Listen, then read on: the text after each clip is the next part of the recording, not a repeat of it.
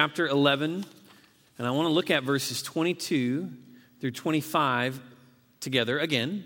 And from there, we're going to move into several different New Testament texts because as I shared with you this morning, my intention is to take this idea of what Jesus says in Mark chapter 11 and give it its proper context.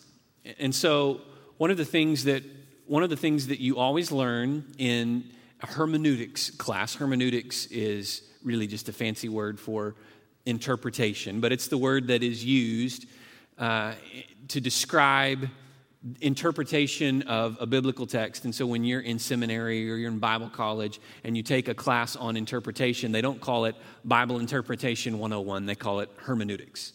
And so when you take a class on hermeneutics, when you take a class on interpretation, they drill into you. One of the things that they always drill into you is context. Context is essential in understanding what any passage of Scripture means because we have to understand several things as it relates to this. First of all, when Mark sat down and wrote the Gospel of Mark, Mark didn't sit down and write this with chapters and verses. That was something that was added later so that it would be easier to target certain things, right? To highlight particular teachings. And so when we study it by chapter and verse in divisions the way that we do typically, we miss a little something of what Mark originally intended because Mark intended for this to be one story, if you will, one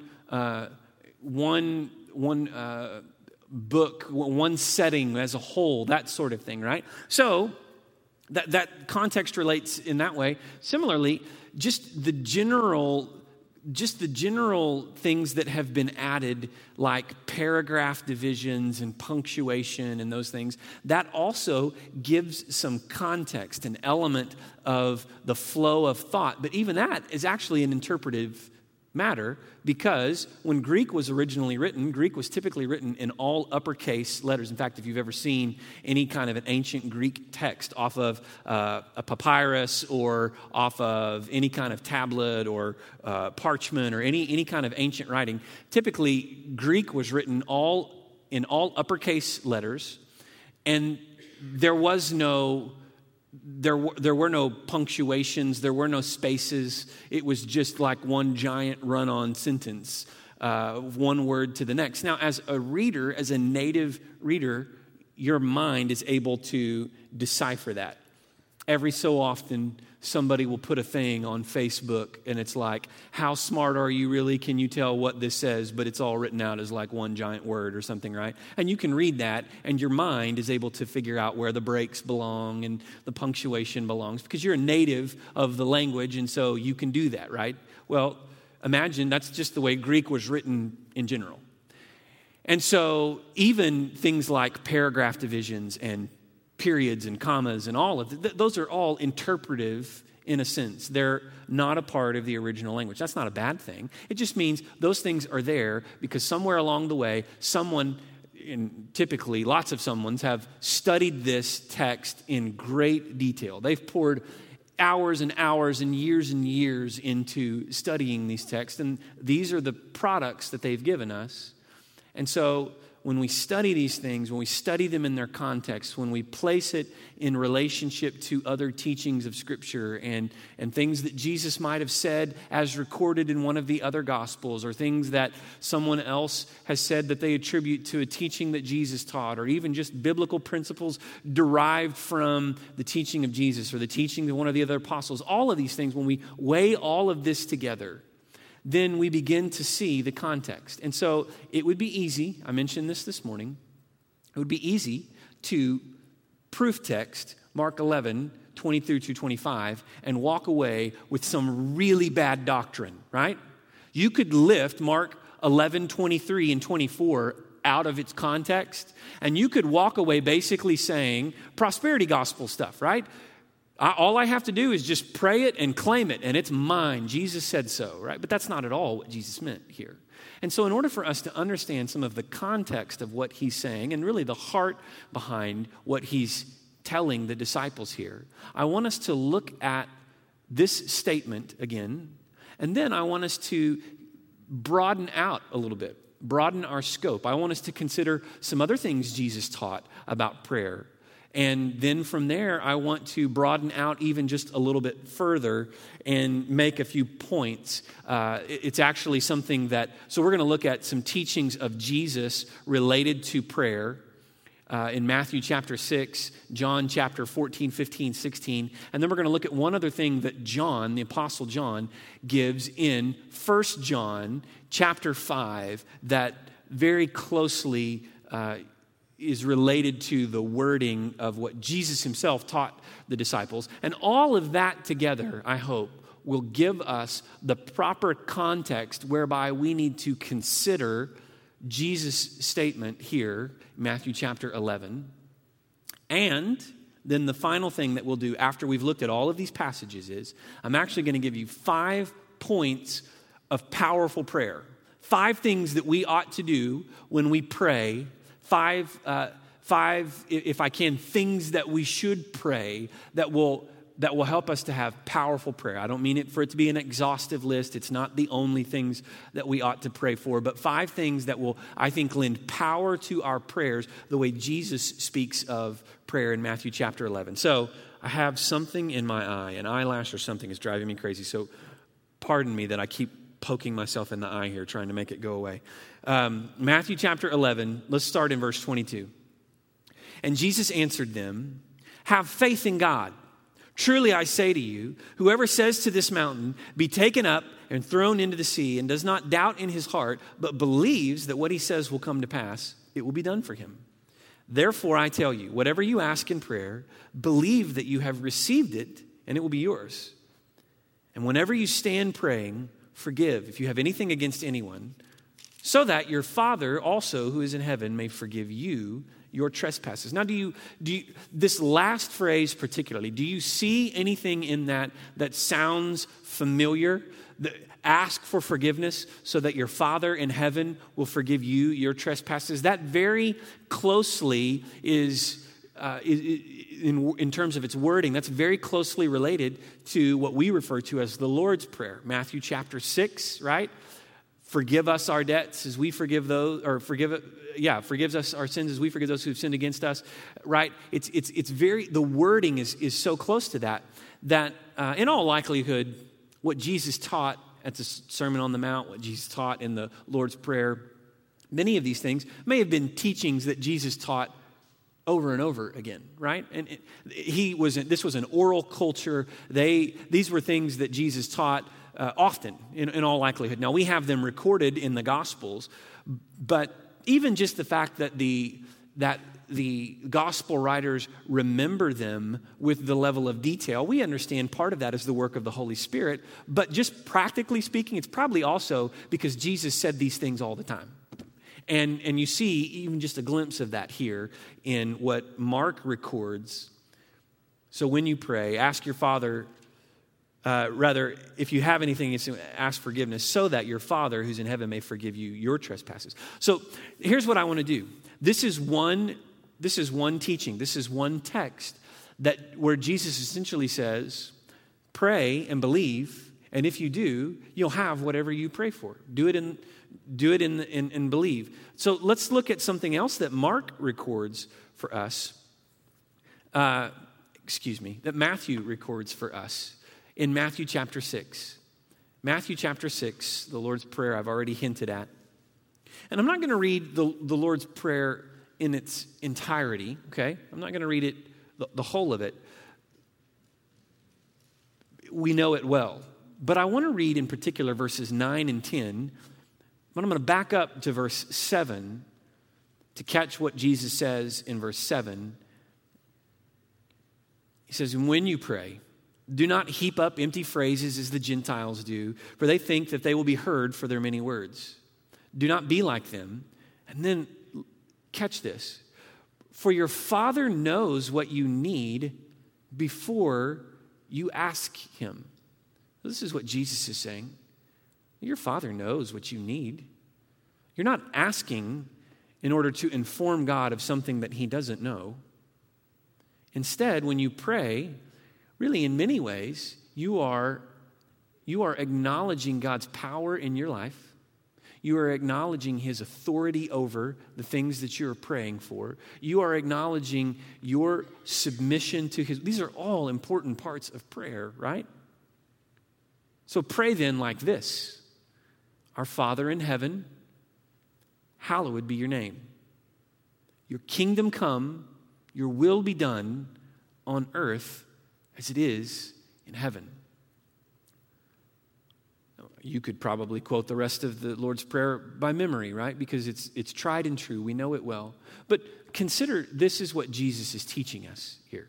He's teaching us first and foremost, not so much the exact words that we ought to pray. There's no magic in reciting this prayer word for word. I suppose any more than it is just any time our prayers are embedded with words of Scripture. I do believe that God loves for us to use his word and pray his word back to him, because it shows that we've taken it to heart, that we're meditating on it, that we're dwelling on it, and we've really taken it in. But here's the point of what Jesus is saying. When we pray, don't be like those who think that there's magic in their words, and so they go on and on and on, and they want others to hear them. Instead, when you pray, he's saying, really, truly, align your heart with God's. Align your will to his. Prayer isn't so much about us getting our way from God as it is us coming under the umbrella of his authority and aligning ourselves with his purpose. Do you see that? Our Father in heaven, hallowed be your name. First of all, we've acknowledged his dominion. He's our Father, so it's personal. He loves us. There's a personal nature to this relationship that we have. He's the Father. The Father is a loaded meaning, right? It just means so many things, but just to keep it brief, it means that he loves us and he cares for us and he provides for us the way that a father should. He's the perfect Father. He's our heavenly Father. Hallowed be your name. His name is great. His name has power and authority and might, because there's no other name like the name of our God, right? And again and again in the Psalms, we see the power in the name of God. Your kingdom come. He's got a kingdom. We belong to a kingdom. We have a kingdom, and our kingdom has a king. And our king reigns and rules with authority, with might, with strength. All of these things embedded in this meaning. Your will be done. Not only do we serve a king with his kingdom, but he has a will. He has a purpose. He has a desired outcome. That's his will. And prayer isn't about us trying to manipulate God or get our way from him. He's not a cosmic vending machine. Prayer is about aligning ourselves with the will of God. Prayer is about bringing ourselves in submission to this will. And then on earth as it is in heaven. Again, it's acknowledgement that in heaven, in the realm of his perfect creation, in an everlasting, eternal place of awesomeness and beauty and peace, and the will of God is perfectly done there. And what we're praying when we pray is, God, may it be here as it is there. Knowing that there will always be some tension in this here and now. We live in this world of tension, the tension between the sinfulness, the fallenness of the world that we live in, and the reality that we know of what's to come. So as some commentators and Christian writers call it, the tension between the already not yet, right? It's what we already understand will be true and yet it's not yet realized. That tension that we live with. All of these things just from these simple words. But this isn't all of the teaching that we have about praying, right? John, as a matter of fact, gives us, in one setting even, in John chapters 13, 14, 15, 16, as John captures for us Jesus teaching to his disciples on the night of the Passover, the night that they shared Passover together, and in their last hours. John tells us 4 different times even, in those chapters, how we are to ask God and that he will grant us the things that we ask. So let's go to John chapter 14. John chapter 14. So, to recap while you're turning there. In Mark chapter 11, we see, as I mentioned this morning, it's not power over God in prayer. It's accessing God's power through prayer. As we pray and we ask things in his name, Jesus says, believe. Peter, look, Jesus, that tree that you cursed is withered. And Jesus says, well, yeah, because when I say something, it happens. And in fact, you should always ask me, knowing that I can do whatever you ask. I have power to do anything, Peter, and whatever you ask, I can do it. And so ask and believe. It's not exactly the way that it's recorded in Mark chapter 11, but that's, I think, faithful to the heart of the way Mark is recording it. John chapter 14, look at verse 13. Jesus says to his disciples, whatever you ask in my name, this I will do, that the Father may be glorified in the Son. And if you ask me anything in my name, I will do it. Now, there's an important qualifier here that we need to consider. A very important qualifier. Did you pick up on it? What's the phrase that's repeated a couple of times in these two verses? In my name. That's significant. Whatever you ask in my name, this I will do. Now, here's what that does not mean. That does not mean that we pray, and then at the end of the prayer, we say, in Jesus' name, amen. Okay, we just asked it in your name, Jesus. Whatever we asked, you've got to do it because I just asked it in your name. That's not what that means.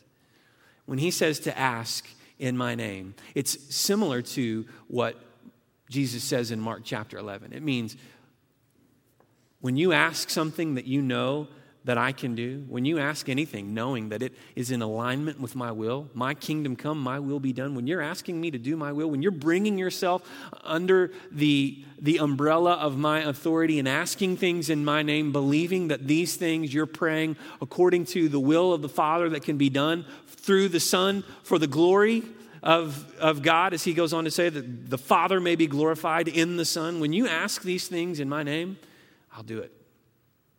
Those are some important qualifiers because it means that it doesn't mean just whatever we ask. It means that when we ask essentially for the things that God wants to do and when we pray for and when we bring our will in alignment with the will of God and we ask in his name, meaning we pray according to his power, or as Jesus said in Matthew chapter 6, your kingdom come, your will be done on earth as it is in heaven. That's what it means to pray in Jesus' name. Believing, knowing that he has the power to do that and more. But that's not the only time that Jesus says this. Go to chapter 15, look at verse 7. In chapter 15, verse 5, Jesus told his disciples to remain, because he is the vine and they are the branches, and they should remain in him. Verse 7, he says, if you abide in me and my words abide in you, ask whatever you wish, and it will be done for you. Again, we could come up with some really self-centered, unbiblical doctrines if we took this one verse and just lifted it from that text, right? Ask whatever you want, and it will be done. You can get that tattooed on your arm, right? Or like you see people do this kind of thing, right? They believe that I can ask the Lord whatever I want. Look, I even got it tattooed here, so I'll never forget it. And the point is, that's not what Jesus meant. He didn't mean that you can literally just ask whatever you want and you need to claim that as your life verse, that he'll just give you everything you ask for. What he meant is you need to stay connected to the vine because we're the branches.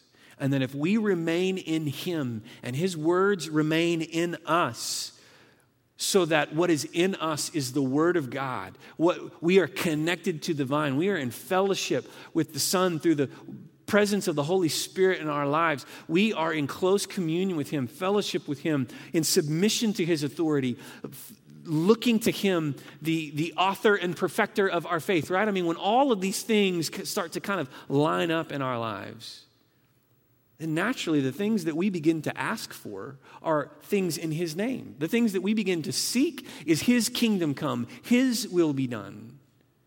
And Jesus is saying, when you ask for those things, whatever you wish, it'll be done. But he's not finished. Look at verse 16. You did not choose me, I chose you, and appointed you that you should go and bear fruit, and that your fruit should abide, or as it says in another translation, fruit that will last. So that whatever you ask the Father in my name, he may give it to you. Jesus says, I chose you, and I chose you so that you would bear fruit. And the fruit that you will bear is what will happen when you ask the Father things in my name. So Jesus is telling his disciples, I chose you to do these good works. I chose you to do these things. And I've appointed you to do this. And when you ask for them to be done, they will be done. But he's not finished yet. Look at verse 23 and 24 of chapter 16. Speaking of a day to come, Jesus says, in that day you will ask nothing of me. Truly, truly, I say to you, whatever you ask of the Father in my name, he will give it to you. Until now, you've asked nothing in my name. Ask, and you will receive.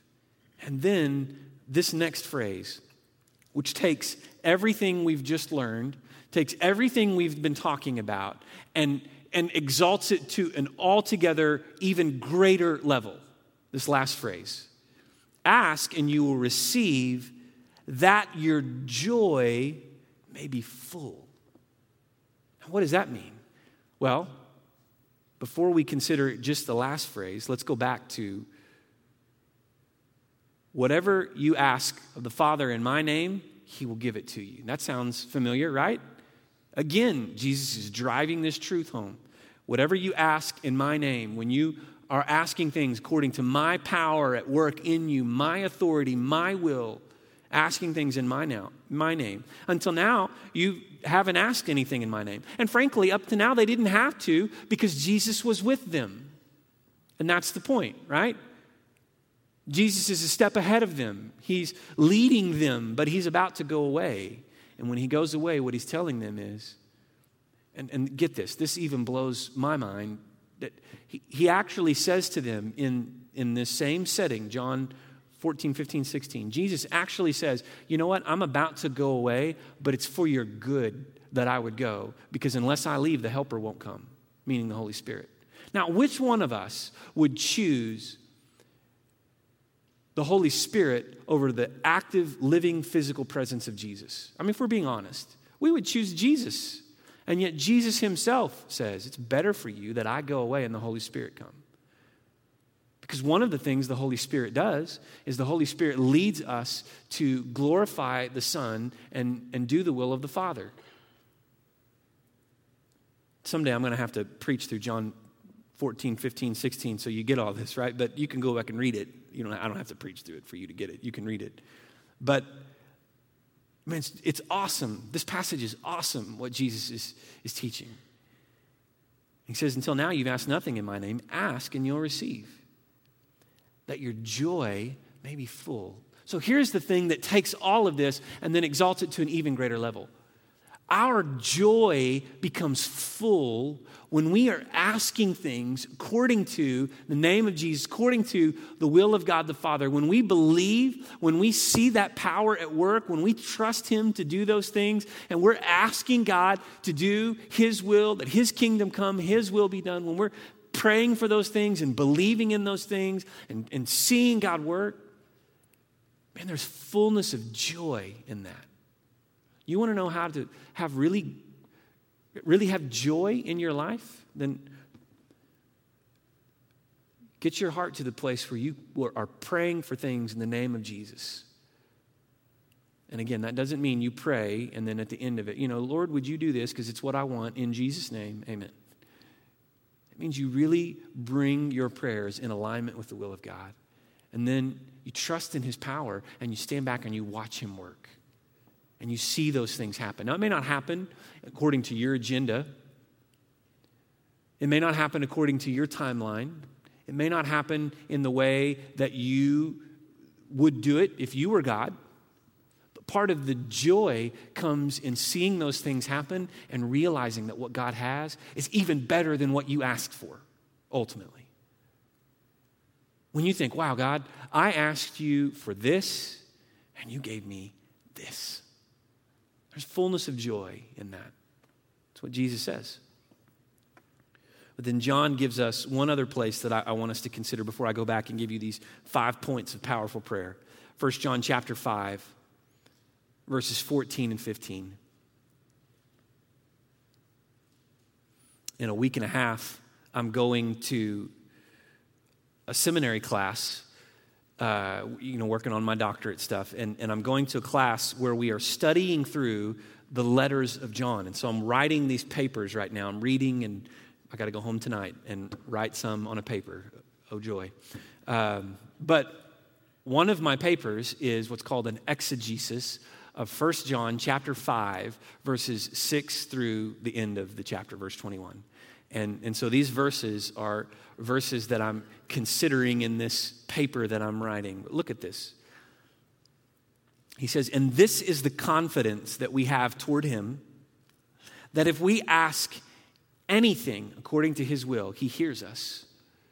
And if we know that he hears us in whatever we ask, we know that we have the requests that we have asked of him." John is saying we can have confidence in this. This is the confidence that we have when we pray. How many times do you pray with confidence? John says this is the confidence you should have when you pray. That if you ask anything according to his will, he hears it. And if he hears it, we know that we have the requests that we've asked of him. If he hears it, if we've asked according to his will and he hears it, we can believe in it. We can trust God for it. Isn't that exactly what Jesus said? Ask in my name, and it will be done. Ask. Peter said in Mark 11, "Jesus, look, the tree is withered." And Jesus said, "Yes. Have faith in God, Peter. Ask anything in my name, and it'll be done. Ask to save this mountain, be thrown in the sea, and it'll be done." Right? That's the point of what Jesus is saying. Peter, yes, of course the tree is withered. And in fact, if you'll trust in me, and if you'll stay close to me and connect with me, Peter, that's just the tip of the iceberg, really. That's the point of what Jesus is saying to Peter. Now, it'd be great if that meant, we could pray, "Lord, I want to drive home in my brand new Lexus tonight." Yay, in Jesus' name, amen. It's not going to happen. I'm going home in an 03 Toyota. That's what I came here in. That's what I'm going home in, right?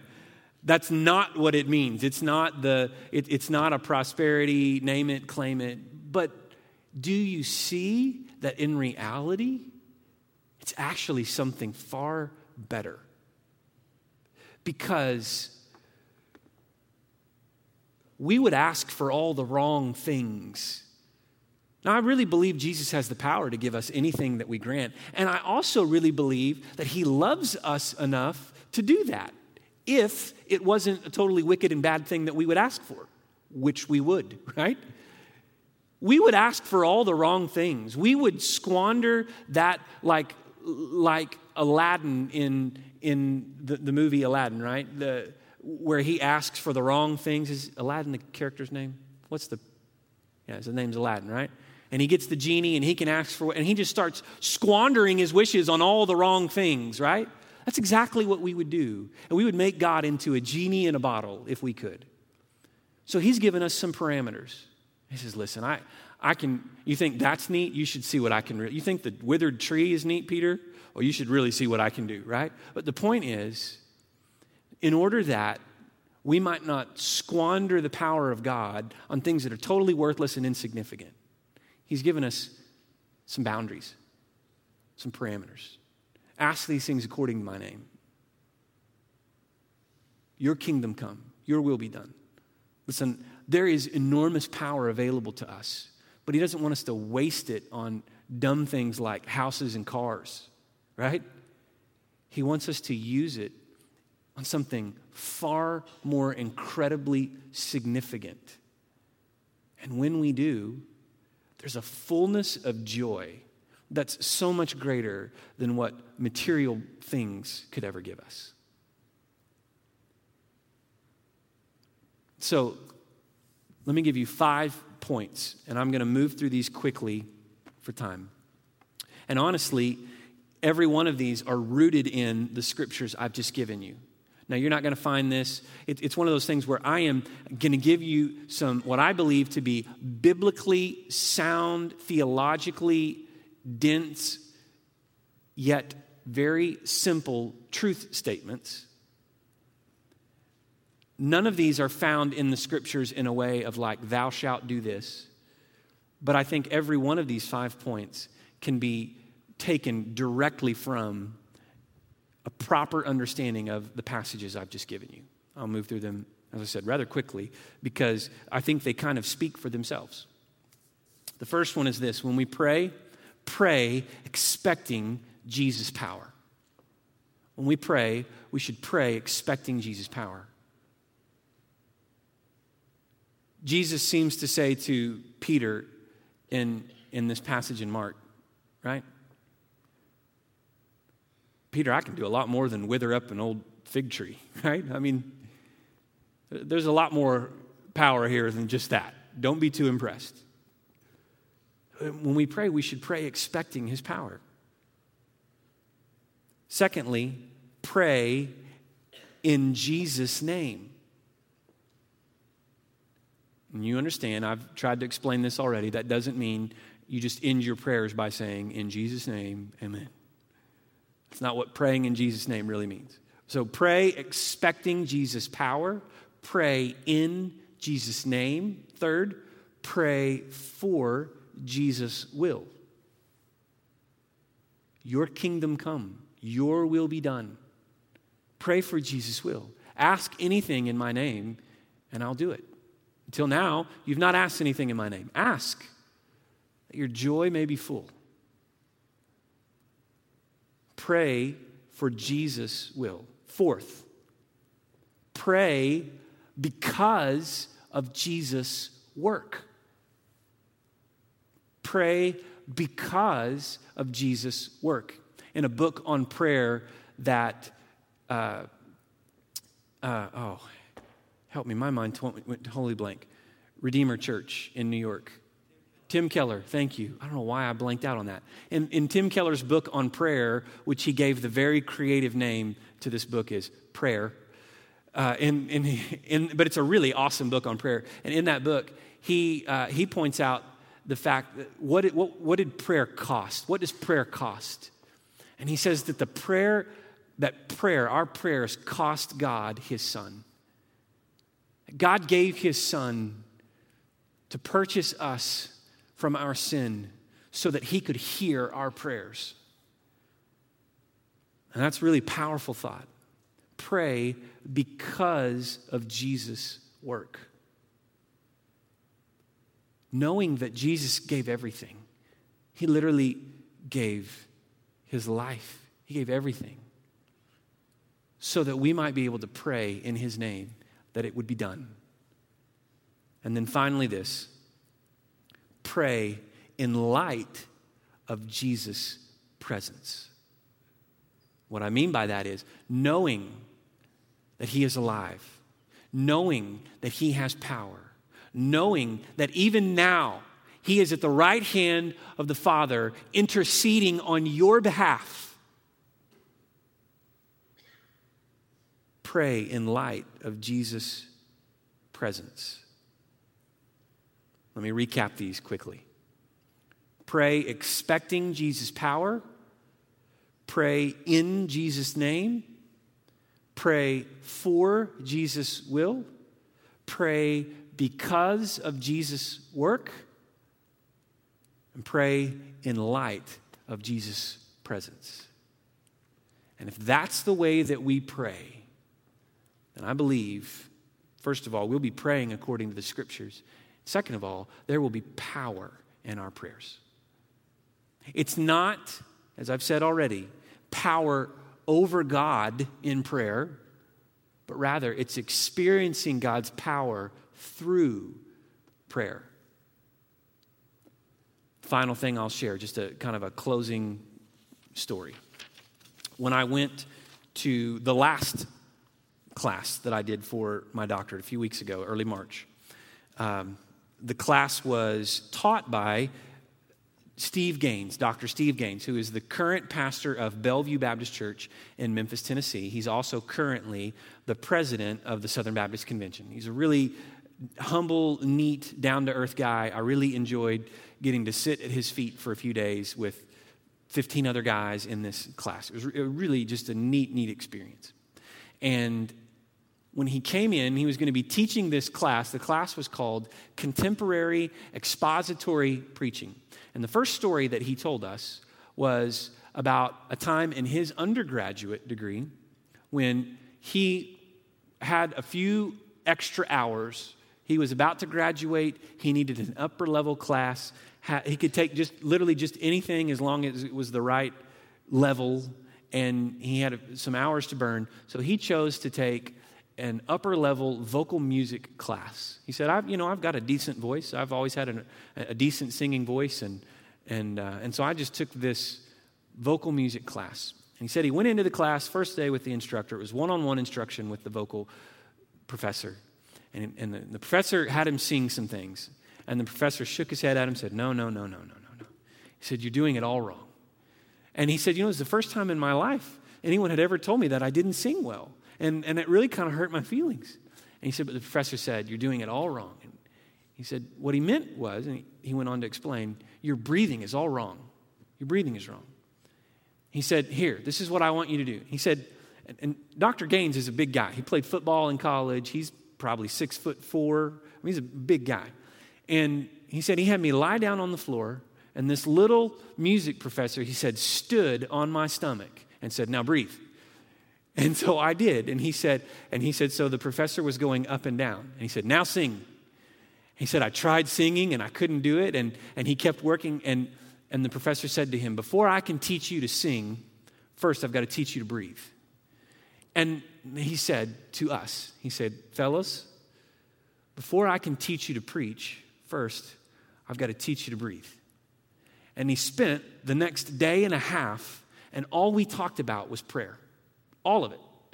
What I went in expecting was all the nuts and bolts of do this, do that, how to write a sermon, how to study, how to interpret, how to do, right? And what I got instead was the first day and a half anyway, was all about prayer, the power of prayer, the movement of God in prayer, what God does when we pray, all about prayer. And it was awesome.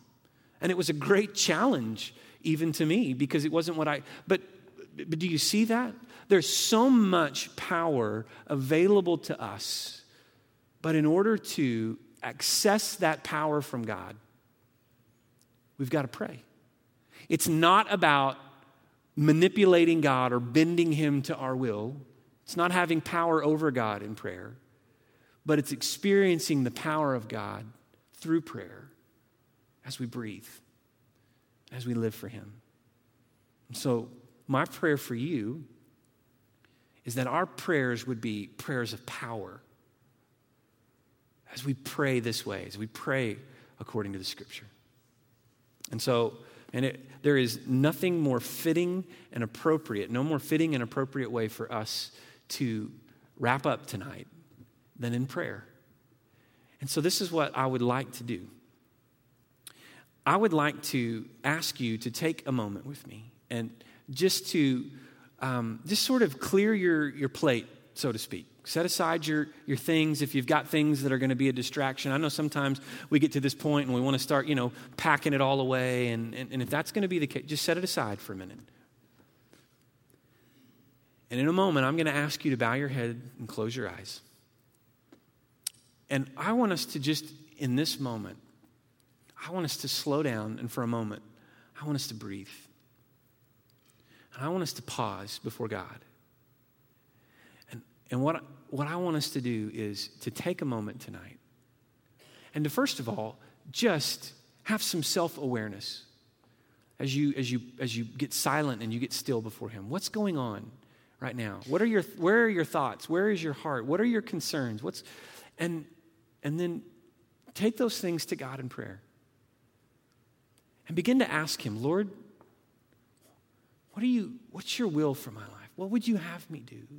And that you would just begin to pray in his name. God, would you align my heart and my will with yours? Your kingdom come, your will be done.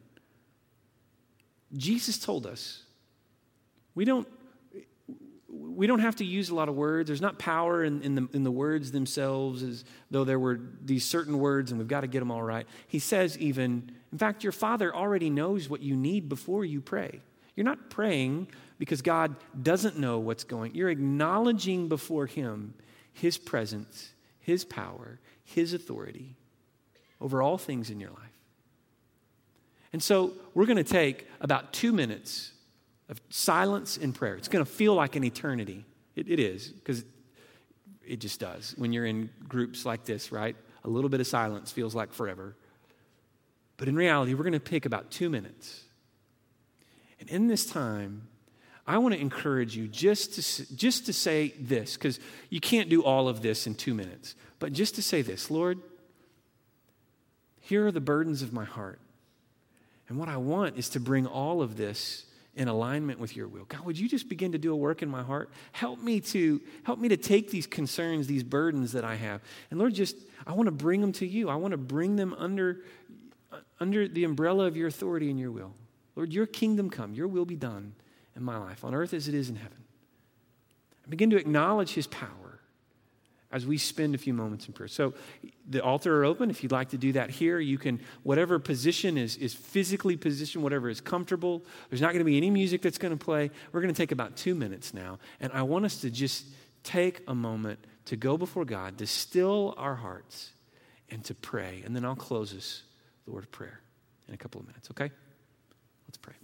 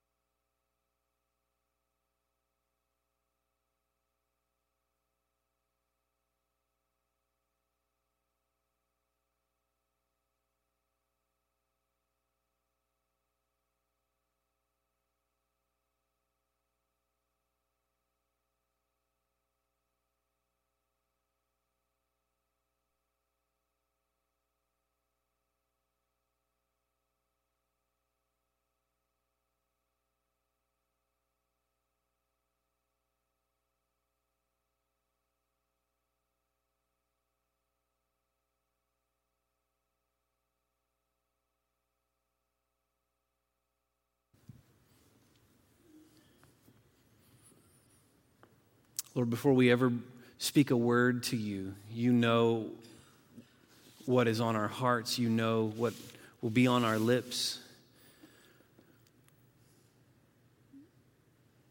We believe that you understand perfectly the desires of our hearts.